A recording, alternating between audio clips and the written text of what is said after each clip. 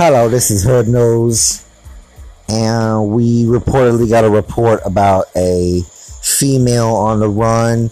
She is 5'8". She weighs about 140 pounds.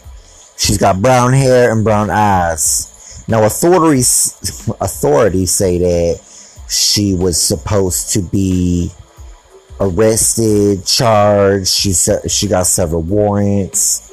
No one really knows why, how, or what, when. But apparently, not too long ago, about 7:30 in the morning, this morning, about two dudes dropped her off. She then started running and running. She went to IHOP, and she started to rob the IHOP. Now, we got a witness over here that says she's seen everything that happened. I would like more details. I want more details. I love the story. Just tell me more about the story.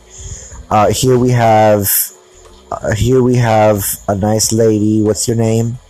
My name is Sheila. Your name is what? My name is Sheila. Your name is Sheila? Yes, ma'am.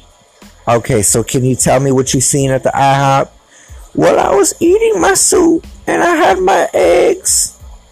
They were over easy, and I had my French toast, and this lady came in the building, and she went to the counter, and she said, "I want you to give me your fucking money now, bitch."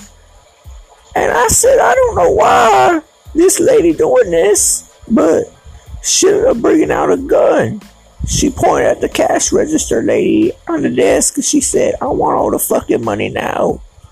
So I got up and I tried to get out of the building to go to my car, so I got my cane. But she ended up punching me in my face, and I fell on the ground. And I didn't have my life alert at the time.